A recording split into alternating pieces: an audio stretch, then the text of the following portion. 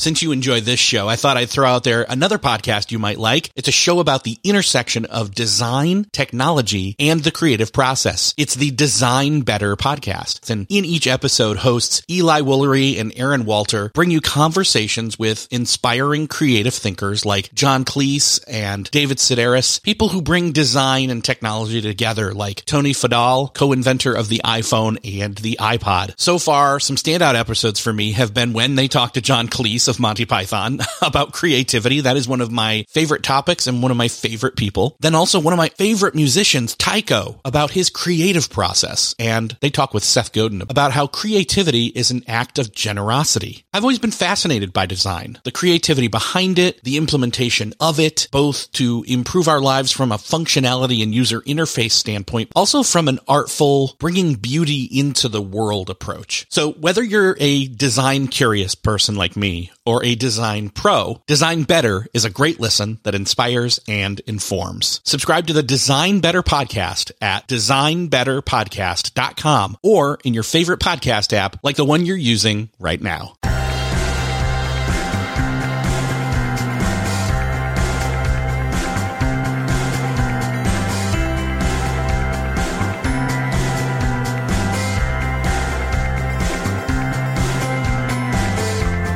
Hello and welcome back to another episode of Beyond the To-Do List. I am your host, Eric Fisher, and this is the show where I talk to the people behind the productivity.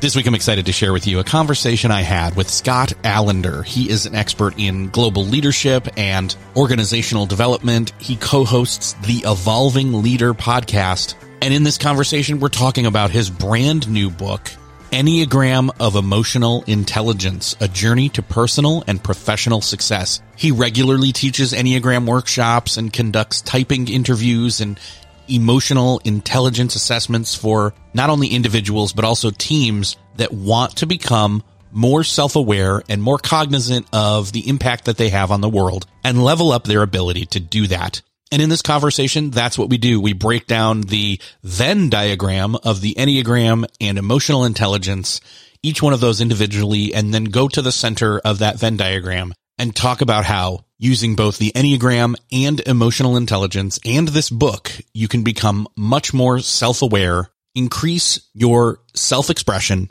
and chart a better path and journey to personal and professional success.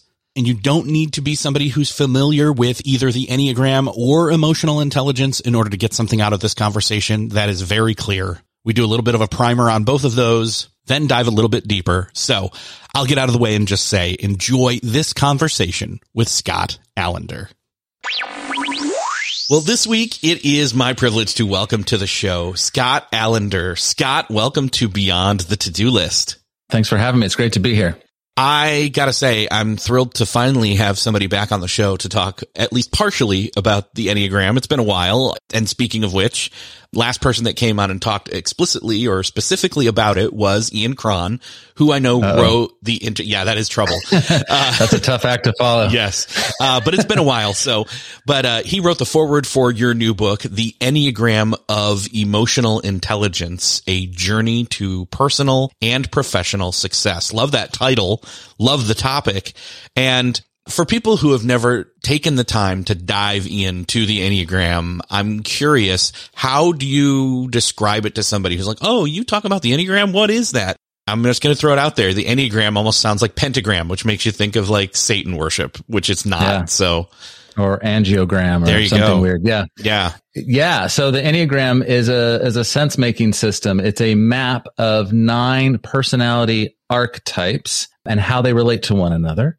And what sets it apart from other systems is, where other typologies might look at your preferences or even how people might experience you, the Enneagram is much more concerned with why you do what you do. So the journey with the Enneagram is all about getting connected to often unconscious motivations that drive our behaviors and that get us stuck in repetitive patterns of thinking and feeling and doing that are all part of these sort of personality archetypes that we form. And it looks at personality largely through the lens of an adapted strategy for getting our needs met as a young person. So we contain all 9 of these Enneagram types, but we over-identify with one because of our lived experience and genetics and epigenetics play a role too. But we have this lived experience, and one of these Enneagram types became our survival strategy and our coping strategy, and kind of the way that we said, okay, this is how I'll make sense of the world. This is how I'll get love. This is how I'll feel connection. This is how I'll feel safe. I love that you stated that we really have all 9 as part of us, but it's, which one we really lean into as, our coping mechanism. And I think that definitely kind of points out one of the other things that sticks with me is I am a 5, and how I knew that was because of all of the numbers, of all the types, 5's unhealthy attributes were definitely what I could identify with. And that's kind of, what it means. And then when I was leaning into being healthy and taking my 5-ness into a healthy versus non-healthy, I could recognize, nope, when I'm doing my best, when I'm at my best, it seems to come out that way as well. I'm not sure. I know for you, I think if I've heard right, it took you a while to identify your type as well. It did. Do you know your subtype by chance? That's a good question. I think that I have wavered on it a little bit here and there. So I don't know that I have any accuracy per se.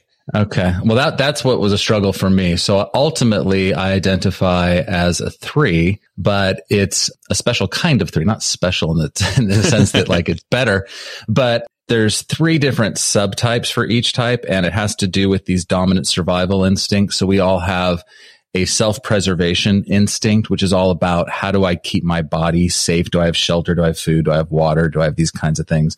We have a social instinct, which is all about what is my standing in the group? Or if you go back to like survival in the Serengeti, if I run in the middle of the herd, I probably have less chance of getting picked off by the lion. And it has to do with that orientation. And then we've got the 1-to-1 survival instinct, which is all about my survival through creation and procreation and important 1-to-1 relationships. So all of these instincts are meant to be in perfect harmony and perfect balance within us. And they just sort of turn on and turn off as we need them. So you hear rustling in the leaves, you run and then decide later whether or not it's the wind or a lion, and you don't wait to find out, right? It's this instinct. Now, for animals, you can watch those instincts turn on and turn off seemingly without any memory of it. Us as humans are far more complicated. And so we have these lived experiences where one of those instinctual survival needs weren't getting met. And so we kind of turn up the volume on it, and we end up kind of having this one dominant instinct that's always on, even when we don't need it to be on. And it kind of takes energy from the others, and you end up with this sequence where you have so for me, I have a dominant self-preservation instinct supported by a 1-to-1 instinct, and then I repress my social instinct. So all of that backstory to say, this is why it was hard for me to find my type, because when you hear 3s described, you basically hear the social 3 described. It's the one that always wants to be in the limelight and center stage and to make the toast and have the attention and have the accolades and all those things, motivated by a need to perform and achieve and impress you. Now, that motivation is common for all 3s, but as a self-preservation dominant, I would read about that and I would say, yeah, but that's not me, because I don't feel safe doing that. I actually don't want the limelight. I don't want to be center stage. I do kind of want your praise and approval and to impress you, but I kind of want to do it from behind the scenes and a little more quietly. So until sort of 10 months into really studying it, I came across Beatrice Chestnut's description of the self-preservation 3. And I was like, okay, finally, that's it. And then I went all in, drank the Kool-Aid, and never looked back.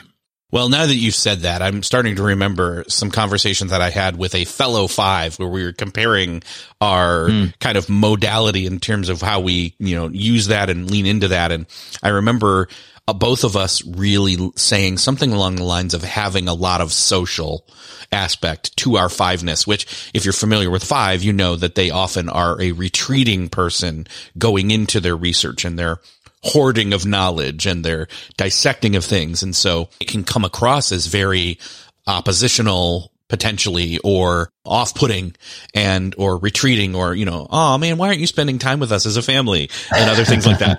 But I very much enjoy spending time with people. I am definitely an introvert, but that doesn't mean I'm not outgoing. It's just that I need to recharge by myself. And that also kind of bolsters my fiveness. So yeah. You still go up into your mind to process and make sense of things and to analyze things, but you've got that social dominance. So you're definitely not as withdrawing as somebody that would be a self-preservation 5, would be a very withdrawing type. So yeah. And that's when you start to see all the different shades, which, by the way, for me gives much more evidence of efficacy to the system, because yes, 9 core types, but when you start looking at there's 3 variations of each, that's really 27 different types. And if you actually do factor in these repressed instincts, which is more masterclass stuff, you end up with these sort of like 54 different shades of people. And it's complex, but that's why I think it has teeth, because people are complex and it's trying to get to that level of nuance to understand the differences. So yeah, you could hang out with 3 different kinds of 5s and you guys experience life very differently, share the same core motivation, but different presentations of it based on your subtype. Well, I'm glad to hear that you say that, because as I started to study it more and over the years that I've been familiar with it, I think it's been 2015, something like that. Around there was when I first heard of it from a friend, and he was showing me a book, and I know it's a well-known book and I'm blanking on it. I can see it in my head, but anyways, but point being, I thought to myself, well, but how true is this? And I've heard others echo that, but the more I studied it, the more I identified and analyzed myself through it. And the more I kind of pulled in some of what I learned about myself and, again, flipping the switch of, okay, that's what unhealthy looks like. This is what healthy looks like. Can we try moving that way? Like, for example, one of the things that I found very helpful is 5s are in their head a lot. And to be healthy, you get out of your head and into your body. And the more that I get into my body, actually it's something I brought up recently because Gretchen Rubin was just on the show talking about her book, The 5 Senses. And I thought this is almost a manual for a 5 to practice their 5 senses and get into their body and get out of their head and become more healthy. So yeah. No, that's great. That's great to hear. And that is an often challenge, which, by the way, gives people, and this is true of all types, but stay with the 5 for a minute. It gives people sometimes a wrong experience or impression of you, right? Because the tendency to go up into the mind and to make sense of the world through thinking can give the appearance that you aren't wanting to be connected with them, or you're kind of withdrawn or not really present. But the truth is 5s are incredibly sensitive. In fact, part of the reason 5s go up into their minds is because of their sensitivity. They're a deeply sensitive person. And until you know a system like the Enneagram, you misjudge people because you don't understand that about, in this case, the 5, for example. Have you had that experience where you feel misunderstood in your 5-ness? Oh, totally. Yeah, definitely. And in fact, I'm thinking of my uncle, who was much more quiet and much more heady than me, but still had this very sharp wit and humor to him, and definitely not antisocial. And so it's like, what? Different flavor of 5, I guess. So yeah. I can't confirm that for sure that he has that's what he is, but that's my high suspicion. Or it could be a 6. 6s are very heady and very witty. They can be really, really funny. So yeah, I don't know. But yeah, that's a good assumption to hang out around there. Sounds like a head type for sure. Yeah, definitely. So, okay. So we've taken a little bit of time here to kind of unpack the Enneagram a little bit as a refresher course, so to speak. It's funny because the Enneagram is visually, if you look at a diagram of it, it's got 9 points, and I love to see things visually laid out. The other thing I really love is Venn diagrams. So I'm thinking of the circle, one circle being Enneagram, and then obviously the other piece and title of your book is Emotional Intelligence, or EQ. And I'm curious, for people who don't know what that is, let's do a little refresher debrief on what that means. And then let's go to the center of the Venn diagram and connect them. All right. I like it. So emotional intelligence, widely studied, not widely understood in my experience. So it's typically at a high level, you might describe it as, self-awareness, self-management, awareness of others, and effective relationship management. That's sort of like a quadrant model. And if you zoom into that, you'll see things like empathy and self-regulation and these kinds of things. But it's all very kind of nebulous when you read these descriptions. And in my experience, I've been an emotional intelligence coach for some time, and I've taught workshops and things. And in fact, I was having this conversation just yesterday with a friend of mine, Dr. Rob Murray, who just wrote a book called Fighting for Heart. And he's looking at emotional intelligence and the experience of emotions as well from a non-Enneagram perspective. And we were both talking about how, when you ask people, do you want more emotional intelligence? They all kind of raise their hands. You say, can you define it? And they kind of mumble and don't really know how to define it. And then you say, what are you doing to cultivate it? And nobody's doing anything. And meanwhile, we've got all this research. And part of what sparked this book was doing the work of emotional intelligence, which is, in my view, helping people really to get more connected to what it is they're feeling, what those feelings are telling them, how to get curious about those emotions, how to question those emotions, and how to get information from all of that experience. And it also includes bodily awareness and the quality of our thoughts, which we can come back to in a second. But I was doing all this work and doing reports with people and coaching them and all that, and kind of not feeling like we were getting super far. And then also simultaneously reading all this research that both points to how important emotional intelligence is. So in a business context, sort of 70 to 75% of a reason a leader will succeed or fail is directly attributed to emotional intelligence measures. The cornerstone of which is this idea of awareness, self-awareness. And all this research was being published saying, but only like 10 to 15% of people are truly self-aware. So we're having gobs and gobs of information coming at us saying, this is what matters. In the middle is, but I don't really understand what that means. Nobody's really doing anything to cultivate it. And then the result is nobody has any more awareness. So for me, I wanted to marry the two systems because nothing has been more transformative for me to start to understand things about myself that were deep in the shadows of my awareness. Things I didn't know, things I didn't know I didn't know, things I didn't want to know, like all back in there, all kind of, under the waterline of consciousness. And I'm thinking, this is the problem, is that we're getting really rational and logical with emotional intelligence. We're overlaying these frameworks and these sense-making systems, and we're saying, okay, here's how you show up. You need a little bit more of this, dial that to the right. You need a little less of this, and you do a little bit more of this, and then suddenly people will experience you as more emotionally intelligent. And people try, and they might do it for a time. But then stress and pressure come and, default tendencies kick right back in because people at a fundamental level often don't know why they do what they do. We run on autopilot most of the time. It's a gift of our brains that we can form these habits that allow us to drive to work without having to think about driving and talk on the phone and do all these other things. It also works against us because our whole lives become a bit automated. So I wanted to marry it up and say, I think the way we get to emotional intelligence, which has been, like I said, studied extensively, continues to be studied, and is pretty compelling in its importance. We need to put aside the logical approach. We need to go deep into our subconscious areas to find out what's the reason I wear this mask of personality. Why do I over-identify with this type? What's the story behind the core fear of that type that fuels so much of the motivation? All of those kinds of things. We need to get in there if we have any chance to actually cultivate and sustain this stuff called emotional intelligence. I guess it just occurred to me as I was thinking this, as you were talking, I think that the way that you marry these two things together or overlap them or integrate them is probably the best way to put it, is that you've got two kind of systems, two kind of, approaches that aren't discongruent. In fact, they're congruent completely because of the way that EQ, that emotional intelligence has, as you put it in the book, 5 essential skills, that I'll get to in a second.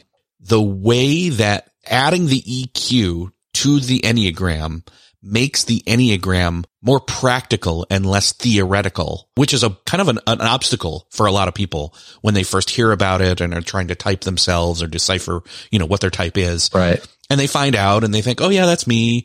And then they think, okay, yeah, this makes sense. I can do something with this, but only to a point.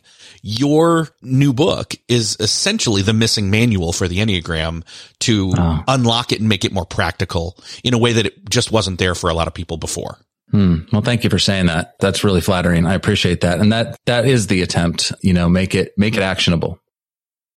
Still searching for a great candidate for your company? Don't search, just match with Indeed. Indeed is your matching and hiring platform with over 350 million global monthly visitors, according to Indeed data, and a matching engine that helps you find quality candidates fast. Ditch that busy work. Instead, use Indeed for scheduling, screening, and messaging so you can connect with candidates faster. I wish I had Indeed when I was in the hiring process in roles in the past because it is a slow, arduous headache of a process to find the right people Or, at least it used to be, join more than 3.5 million businesses worldwide that use Indeed to find and hire great talent fast. In fact, in the minute I've been talking to you, 23 hires were made on Indeed, according to Indeed data worldwide. And listeners of the show will get a $75 sponsored job credit to get your jobs more visibility at Indeed.com/to-do list. Just go to Indeed.com/to-do list right now and support our show by saying you heard about Indeed on this podcast. Indeed.com/to-do list. Terms and conditions apply. Need to hire? You need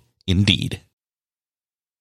If you enjoy Beyond the To-Do List, I invite you to check out Best Laid Plans. I'm Sarah Hart Unger, the host of Best Laid Plans, a podcast devoted to all things planning and planning adjacent. I talk about everything from paper planner reviews to deep dives into all things productivity, from keeping track of goals and tasks to fitting in your true priorities and reducing the stress around planning and organizing across different areas of life. I am a practicing physician and mother of 3, so I have a lot going on in my own life and am intimately familiar with the time constraints that impact us all. And I love sharing my own productivity strategies and learning from others who have their own ideas to share. I invite you to check out Best Laid Plans, available on all podcast platforms, or visit my website, theshoebox.com, THESHUBOX.com, to learn more. So I mentioned, you say in the book, there's these 5 essential skills of emotional intelligence. And again, I love these because they kind of call out some of what was appealing to me, especially as a 5 and a theory. 5s are people who really love to jump into the Enneagram because that's all about what we are. We want to pick something up and then study it and dissect it to death quietly in the brain. And then also talk about it too. But there are 5 different things. Do you want to maybe spell out what those are and maybe do a quick brief rundown of those for us? Sure.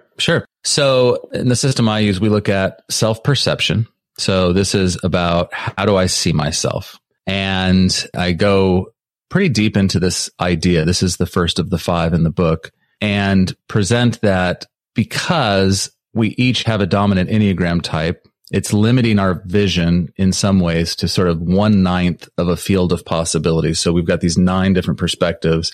We're sort of stuck in one vantage point, sort of looking at life from the same angle over and over again. And so we look at ourselves through that storied filter as well. So for any Enneagram type, we kind of start on this premise that we don't see ourselves accurately. And then the next measure is self-expression. So how we see ourselves is inextricably linked to how we express ourselves. So I build on that correlation. And then we move on to interpersonal relationships. So we do a big deep dive on how each Enneagram type, now that we understand the ways we do and do not see ourselves accurately, and how that leads to often unwanted or just automated kind of reactive self-expression habits.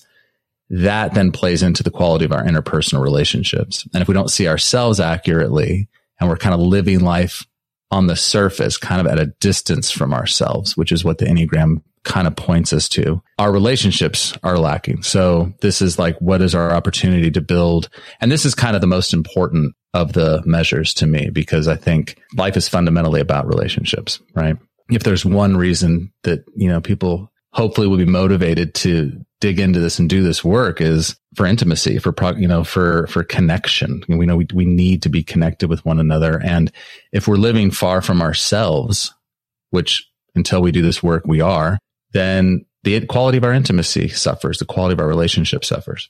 And then we move on to decision making. So how each Enneagram type makes decisions. We talked a little bit about head types, right? And I'm a 3, which is part of the what's known as the heart types, 2s, 3s, and 4s.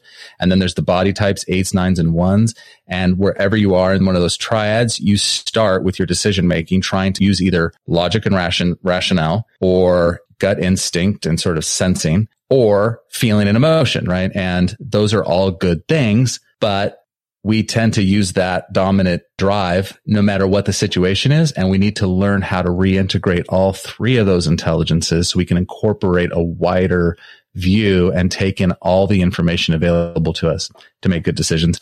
And then the final one, which became the longest chapter in the book, which is all about how do we understand and deal with stress? Like what are the default sort of stress mechanisms and our tendencies to fall prey to certain types of stressors based on our Enneagram type, and what could we do with that?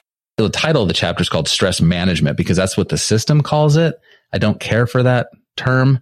I know what people are intending by it, but it just doesn't feel like the right description because stress isn't something that can just merely be managed. But I think we need to grow a greater capacity for coping with the stressors that come into our lives. And I think the book gives a lot of suggestions on how you might do that. See, and for me, as I hear you talk about those different pieces, I kind of see those visually connecting to each other as well when it's, so follow me here in your head as I'm a 5, paint the picture in your head. So self-perception is, can you draw it on a chart? Do you have a flip chart or something you can use? Yeah, that would be great. So self-perception is essentially for me another word or another code word for awareness, self-awareness. And it's, knowing yourself, but knowing yourself is only one piece of it. And that's kind of, and see, that's kind of where, not to poo-poo the Enneagram, but that's kind of where it feels for a lot of people. It stops. It's self-awareness and nothing much more. Whereas then you add self-expression, which is, okay, how to express yourself. It's not just knowing yourself, but it's then being yourself expression wise. And the two of those for me kind of go hand in hand as your interpersonal relationship with yourself first and foremost.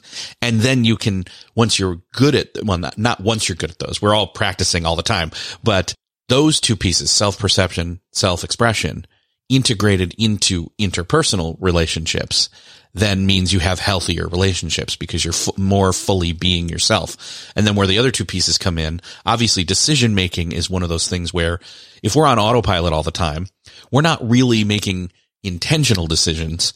We're just kind of default decision making, which is not always the best place to be operating out of, especially when, here's the fifth one, when stress comes into the situation, which seems like that's a constant at this point, then it's where do you go? What do you do? And if you don't have all the other ones in place first or at all, if you don't have any self-perception, when stress comes into the mix, you're not thinking in terms of, wait, who am I and how am I best operate? How am I best equipped to handle this? You have poor self-expression and poor relationships and poor decision making. And so they all kind of fold in on each other. So they do. And it's not, they do build in that way. And then at the same time, what's also true is that it's not solely linear as you're referencing, right?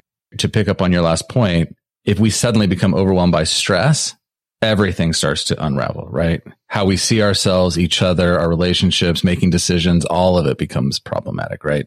And so, or if the quality of our relationship starts to fall apart, we might suddenly backtrack on progress we made in seeing ourselves with more self-compassion and understanding because maybe we're blaming ourselves too much for something that's gone wrong in the relationship. So it's about becoming really conscious of the interplay of all 5 of these and how our types default mechanisms have strengths and, not so good parts in terms of how they show up. And so then obviously not just going into 9 types, but what was it? You said like 27, but not just that, like 50 something. I did. Don't worry. I don't do that in the book because it got too unwieldy. Well, and that's kind of getting where I'm going here is someone who has, maybe they're listening to this for the first time and they've never heard, or they've in passing heard terms Enneagram, the terms emotional intelligence and EQ.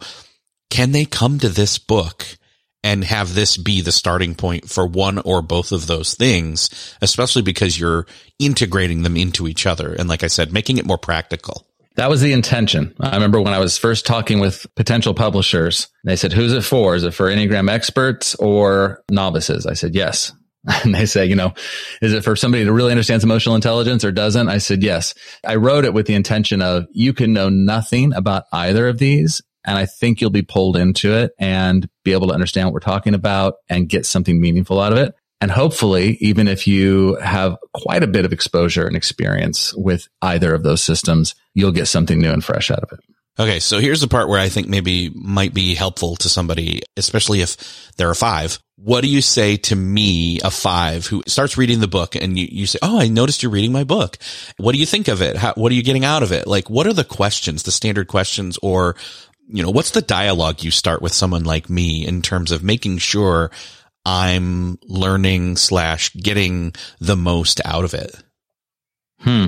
I would probably just start by asking you what you're wanting to get out of it. So you started the book. What were you hoping to get out of it? Anything in particular? So I'll be honest. So I'm in that spectrum of, I wouldn't call myself an Enneagram expert. I would say I'm not a beginner either. I would say I was probably 45, 50, 60, somewhere in that range of, I've studied it, maybe a little higher than that. I don't know, but only got so far in terms of applicability, as you can see from the language I've used previous in this conversation. And so I thought, emotional intelligence, that's that's an aspect. And then when I started to dive into the book and understand what you meant by that and, what that looks like, especially because in the subtitle, you're talking not just personal, you also have professional. So it's personal and professional. That's almost work-life balance, in my head, and something we've tackled on this show before. That's kind of where I'm coming at it from, is like, okay, you know what? What's some extra, not just extra, but what's the next step in my, not just Enneagram growth and journey, but my personal and professional journey in terms of, can I deepen my self-awareness? And funny enough, can I deepen my self-expression and relationships? That's kind of where I came from. Yeah. And that's where I would probably hone in for a 5. I would ask, of these 5 measures, what matters most to you? Knowing that probably a lot of 5s would say, I get misunderstood, or I have challenges in my self-expression. I sometimes don't insert myself quite enough and speak up enough. Or when I do, I might be a little too analytical and lose people in the conversation, which is sometimes what 5s report. And I would ask you about the quality of your interpersonal relationships. Is there something in there that you would want to see changed or improved or deepened? And that would be like if we were sitting down and having kind of a coaching conversation around using this tool. But you already hit on something that most 5s take a long time to come to, which is I got to get out of my head and into my heart and my body. So you said body, which is absolutely true, right? And then how do you open up the heart center? Because again, 5s are naturally quite sensitive. And part of the reason the over-identification with thinking and analysis is a way to stay at a distance from the heart, because there is such a sensitivity to it that 5s fear being overwhelmed by emotion. So there's this, you'll often see 5s go off and process their feelings from a distance and then maybe talk about them later. I know 5s in my life that'll come and share some feelings they had about something that happened between us 3 days ago, right? But not in the moment, was hard for them to experience it because it felt overwhelming. And so part of the work with the 5 then is how can you start to try to open up your heart to experience feelings in real time? And the book talks about that as well for the 5s. And each of the 9 types have a struggle with, one or more of those 3 centers of intelligence. And so, yeah, I think, and then I also offer non-type specific growth practices towards the end of the book where these are common to everyone. Here's some things you can do and try to integrate all 3 of those centers. Because, for example, decision making, feelings are at play, even though we over-identify, all of us, regardless of our type, right? We tend to think of good decision making as being purely rational and purely logical. And all that means is that you're not really conscious of how much emotions are at play here and influencing the way you're thinking. You're not conscious yet of what your body's telling you and those sensory signals that are coming up that's influencing your thinking, right? So for example, I use an example in the book about, it was way back in 2011, but there was this study of judges in Israel who were seeing people up for parole. And before 10 a.m., the average rate of people being granted parole is around 66%. And then after 10 a.m., it starts to fall off terribly. And people barely are getting a chance to get paroled, regardless of the case, unless that judge had a mid-morning snack, like an apple or a banana or something. And then the rates go right back up to 66%. That's a perfect case study in a judge who I'm sure thought they were being just as rational and just as fair as they were before they got hungry, as they were when they got hungry, but just disconnected from what their body was telling them. Their body was under-resourced. It was creating an emotional experience that informed decision-making to the detriment of somebody's very freedom. So we look at a lot of those kinds of cases in the book where we have to be connected to all 3 of these things. And the Enneagram doesn't just describe your personality or describe where you're stuck. It gives you a map essentially of how you travel the Enneagram. The Enneagram is, the interconnectedness is because as we learn more about our type, we then can leverage our wings, which is the number to the left and the right of us, to create more balance and more optionality. And then we've got these lines across to other numbers. And there's this way to kind of start working with the whole system to reintegrate all of these centers and get more connected to what's going on in our bodies and in our hearts and in our heads. Yeah, I think that, I think somewhere else that I can call out that I've become healthier is definitely in the heart when it comes to, it used to be nope, not gonna cry while watching this movie. Hold it in. Don't let anybody that you're sitting with see it happening. And now it's much more like, oh my gosh, which is way more my daughter. Like I can be watching something or I can come across, I can tell you right now, this is the first time I've ever said this. When I'm on Instagram, I will find something that has to do with an animal and I will save it to show my daughter later, because I can tell you right now, as I'm watching it, I can pinpoint in my head right when she's going to make the noise, and it often happens. So she and I can be she's almost about to graduate high school, we're spending a lot of time together and we're watching movies and shows and things. And, for example, we'll watch an episode of Ted Lasso, and there's two football players. One is giving a hug to another, and it's a very pivotal and emotional and powerful moment. And I hear her making her noise. And in the meantime, she's kind of calling out where she's at, and it's almost gotten under my skin or under my armor is a better way to put it, in a good way, where it's like, okay, no, she's in an emotional place right now. I'm more free to do that myself. And, even my son, who's 5-7 years younger than her, like, Dad's crying. And I'm like, so doesn't matter. It's a good thing. And, it's to the point of getting there, and being okay with it. Do you find, I think it's beautiful. Do you find that it's easier for you to connect to those feelings and maybe cry through other characters, through animal pictures, through story, through movies? I think it definitely helps. Versus the sadness. So tell me how you're feeling about your daughter graduating. See, there you go. I keep telling myself, no, I'm good with this. I'm not gonna, it's not the end of the world. She's not gonna be farther than half hour away and all that kind of stuff. Yeah. It is what it is. But I think that maybe I'm not being truthful, but I don't think I'm being completely untruthful. That's for sure. I think you're not being untruthful, but that's not surprising to hear you say that, because you're explaining it. Right. You're explaining your feelings, that you're explaining away the experience of it. And this is said with love, right? But that description is what you're struggling with is well, not struggle, but where you're going to is up into the head to describe what's going to happen and how it'll be okay, versus where the real opportunity, the real work would be to just connect with the deep emotions of probably pride and sadness and just feel it, right? Without going to explanation. Is that a harder endeavor for you? As you're talking about it and as I'm thinking about it, I'm not welling up with tears in front of a microphone here, but there's definitely a feeling. There's a heart. There's something going on in my heart, man. And so yeah, let it.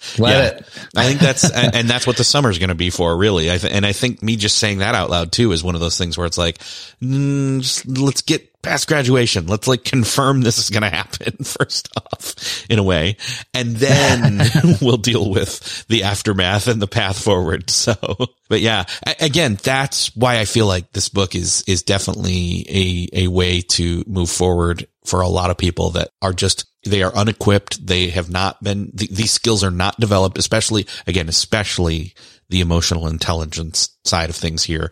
And I think there's a lot of value here in the book for people who, again, I think you even said it when you first were describing emotional intelligence, is it's something people kind of have heard of and have passed by, and it's vague, it's nebulous. They don't really understand it. They don't know how to practically apply it. I think that's a lot of what's here.